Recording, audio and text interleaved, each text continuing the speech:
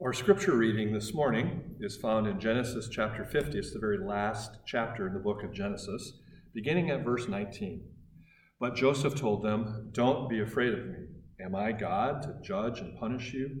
As far as I am concerned, God turned into good what you meant for evil. He brought me to the high position I have today so that I could save the lives of many people.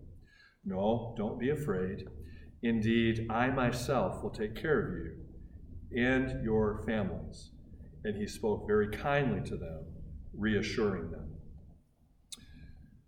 Today we are continuing our series of sermons on the fruit of the Holy Spirit. And we are focusing today on the fruit of goodness. Paul says that the fruit of the Holy Spirit will be evident in the life of somebody who is filled with the presence of God, somebody who has oriented their life towards following Jesus. And the fruit of goodness stirs a series of questions for me. I always ask three questions about goodness. The first one is a pastoral question. The second is a practical question. And the third is a philosophical question. So pastoral, practical, philosophical. And we'll do them in that order. The first question is pastoral. And there is a theological version of this question. The theological version is God good? Theology seeks to describe what God is like. Theology tries to say, what is God's character like? Who is God? Where is God? What is the nature of God? And theology can be a little bit speculative. It can be a little bit abstract. It can seem a little distant and maybe even a little bit impersonal. In the case of this question, volumes have been filled trying to address the question of evil. The question of evil, or the problem of evil, is sometimes stated this way. Since evil exists, since we know that there's evil in the world, that means that either God is not all-powerful, in other words, he can't fix it, or God isn't good. He doesn't want to fix it. The context of the fruit of the Spirit, though, we don't have an abstract proposition to puzzle out. Instead, we have a very personal promise to receive. And the promise is that if you have the presence, the Spirit of God living within you, that God's goodness is available to you, that you will experience God's goodness. And so the question isn't merely theological, it's also pastoral. The question, is God good, becomes, is God good to me? I might find that I question the goodness of God when I'm suffering. If I know that God could do something that would be very, very easy for God to do, something very, very simple for God to do, something very small, and God could alleviate my suffering, and yet I'm still suffering. Well, that doesn't feel like goodness. That feels like apathy at best, and maybe even like cruelty. I may question God's goodness towards me because I know myself too well. I know my own failures and my own faults. I know the selfishness that is in me. I know my own hidden thoughts. And then, knowing that, I project my own behavior onto God. I know that I'm not nice to people who are cruel or people who are mean or people who do wrong. So why would God be nice to me? We struggle with the question of God's goodness. And here's why it's important to engage that struggle. Because the answer to that question of God's goodness towards me will determine what my life is full of. Genesis chapter 3 describes the story of what we sometimes call the fall. It's that pivotal moment in the story of God's creation where the intended design of God's creation goes off the tracks, and there's a rupture between God and God's people. And the question that is right at the heart of that rupture is this: is God really good to me? Right? That tree in the middle of the garden looks so good. It looks delicious. It looks so wonderful. And then a serpent comes along and sort of cultivates some doubts about the goodness of a God who would withhold something from me that looks so good. did God really say? Did God really mean? Does God really prohibit you? And when my doubts about God's goodness towards me are fanned into flame, and I begin to take for myself the good that I am convinced I deserve, but which God is withholding, when I do that, my life is filled with devastating loss and multiplied hardships. That's the story of the fall. On the other hand, when I decide to trust in God's goodness towards me, my life is filled with contentment and peace. It's filled with courage and with wisdom. So, for example, remember last week we talked a little bit about Psalm 23, but here again, the conviction of David. David says, surely goodness and mercy shall follow me all of the days of my life. All of the days of my life. David's life, frankly, was a little bit of a mess. It was filled with ups and downs, successes and failures, stunning triumphs and terrible suffering. And in the midst of all of that, he affirms that God's goodness follows him all of the days of his life, even into the valley of the shadow of death. God's goodness towards him and with him is there too. And trusting in that goodness of God fills his life with peace. It fills his life with such a degree of peace that he can metaphorically sit down and casually dine at a table in the presence of his enemies. And it fills his life with hope, hope for a future that will be spent in the house of God, a future spent in the presence of God himself. And so we live with this dissonance. On the one hand, we experience suffering and we know our own faults and we question the goodness of God towards us. And on the other hand, we want to affirm God's goodness in our lives. So is there a way to resolve that tension? How do I not let the hunger and the need of the present moment erode my ability to trust in God's goodness towards me? And so that leads us to the second question, the practical question. How can I experience God's goodness? And that takes us to the text that we looked at just a few moments ago. The story of Joseph is a story that fills a huge amount of real estate in the book of Genesis. And if you take the time to look over some of the features of that story, you'll see that the life of Joseph, like the life of David, is one of great swings, ups and downs. Joseph's life is filled with triumphs and failures and heartache. Professionally, Joseph's life is spectacular. He's a superstar, right? It's like everything that he touches, no matter where he goes, turns to gold. And God's mercy and goodness is just flowing into his life. And he is truly blessed. However, other aspects of his life seem to be very, very difficult. He's hated by his own brothers who are extremely jealous of him. He's actually sold into slavery by them. He's separated from his country and his culture, his father and his faith. He's falsely accused. He's wrongly imprisoned. A little bit later on in the story, the Middle East has entered into a period of drought and famine. And Joseph has once again risen in the ranks and is at a place of great success and great influence. And he's managing all of Egypt's resources so that not only can Egypt survive the famine, but they have resources to help others as well. And so Joseph's brothers, the very ones who originally sold him into slavery, come and ask him for help to survive this drought. And this moment comes in the story, this great big reveal when Joseph's identity is finally made known to his brothers. And that's when Joseph says, "Don't be afraid. Am I God? You planned something bad for me, but God produced something good from it." You know, I've often preached on this story as an example of forgiveness, the power of forgiveness. But the forgiveness is possible because Joseph trusts in God's goodness. How is it possible then that Joseph can trust in God's goodness after so many terrible things have happened to him?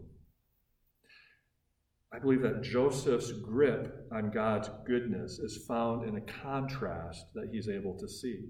He says, you intended harm, but God produced good. And when Joseph sees that, he is recognizing something that is very, very, very important about God's goodness. He knows that God's goodness is different from human goodness. We've all had the experience of trying to do something good and having something bad happen as a result instead. I remember years ago, our church was trying to be helpful to a family that was struggling financially. And we actually gave a lot of money to this particular family. And we thought that we were doing good things. We were trying to do good, but ended up alienating this family because they felt inferior and embarrassed. You've heard the saying, no good deed goes unpunished. Maybe you've had the thought from time to time in your life, I'm sorry that I tried to help. I'm sorry that I ever got involved. Maybe you've actually had to say out loud to somebody, I didn't mean for that to happen. I was only trying to help. Adam and Eve wanted to be like God. They wanted their eyes to be open. And in the process of reaching for something that they thought was good, they actually became estranged from God. In our hands, goodness can go bad. But what Joseph sees with God is just the opposite. It's not just that goodness never goes bad with God, but rather that in God's hands, bad things can turn good. God takes bad intentions and darkness and cruel brokenness, and he turns it into something good and beautiful. You intended harm, but God has produced good. From the chaos of the primordial ooze, God produces his good creation. From the evil harm that Joseph's brothers intend, God produced a provision that would feed God's people during a drought. And then we turn to the story of the cross. The cross to which the story of Joseph is always intended to turn our attention. The cross is a place of abject horror and shame and death and darkness. And in God's hands, the cross becomes the ultimate instrument of goodness. And so here's the way to hold on to God's goodness. It's to let go of my own. It's not trying to hold on to God's goodness by working harder and harder and harder to convince myself that it's true. God is good all the time. God is good all the time. If I repeat it hard enough and long enough, maybe I'll come to believe it. Instead, the opposite. The way to hold on to God's goodness is by acknowledging that I doubt it, by acknowledging that I struggle with it, by saying that I'm not strong enough to hold on to it, and I need to be held on to. And finding goodness in my own life isn't about proving to others or trying to prove to myself that I'm good by being nicer and nicer and nicer. It's recognizing that my goodness is never sufficient. It's acknowledging that my own efforts at being good often produce evil. It's no wonder that C.S. Lewis says that what human beings need is not improvement. We need redemption. We don't need to become nicer people. We need to become new people. That is the gospel. And so we've asked a pastoral question, is God good to me? We've asked the question of, the practical question, how is it that I can hold on to the goodness of God? And then finally, a philosophical question. The philosophical question is, what is the highest good? Goodness isn't a passive reality. It's not like beauty that we can just observe. Goodness is an active quality. Goodness is deliberately choosing right over wrong. Goodness means choosing to live out the values that I hold dear.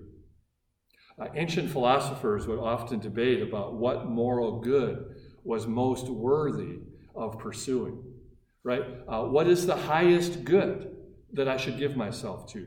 What is the greatest good that I should be expressing in my life? Is maximal pleasure the ultimate good?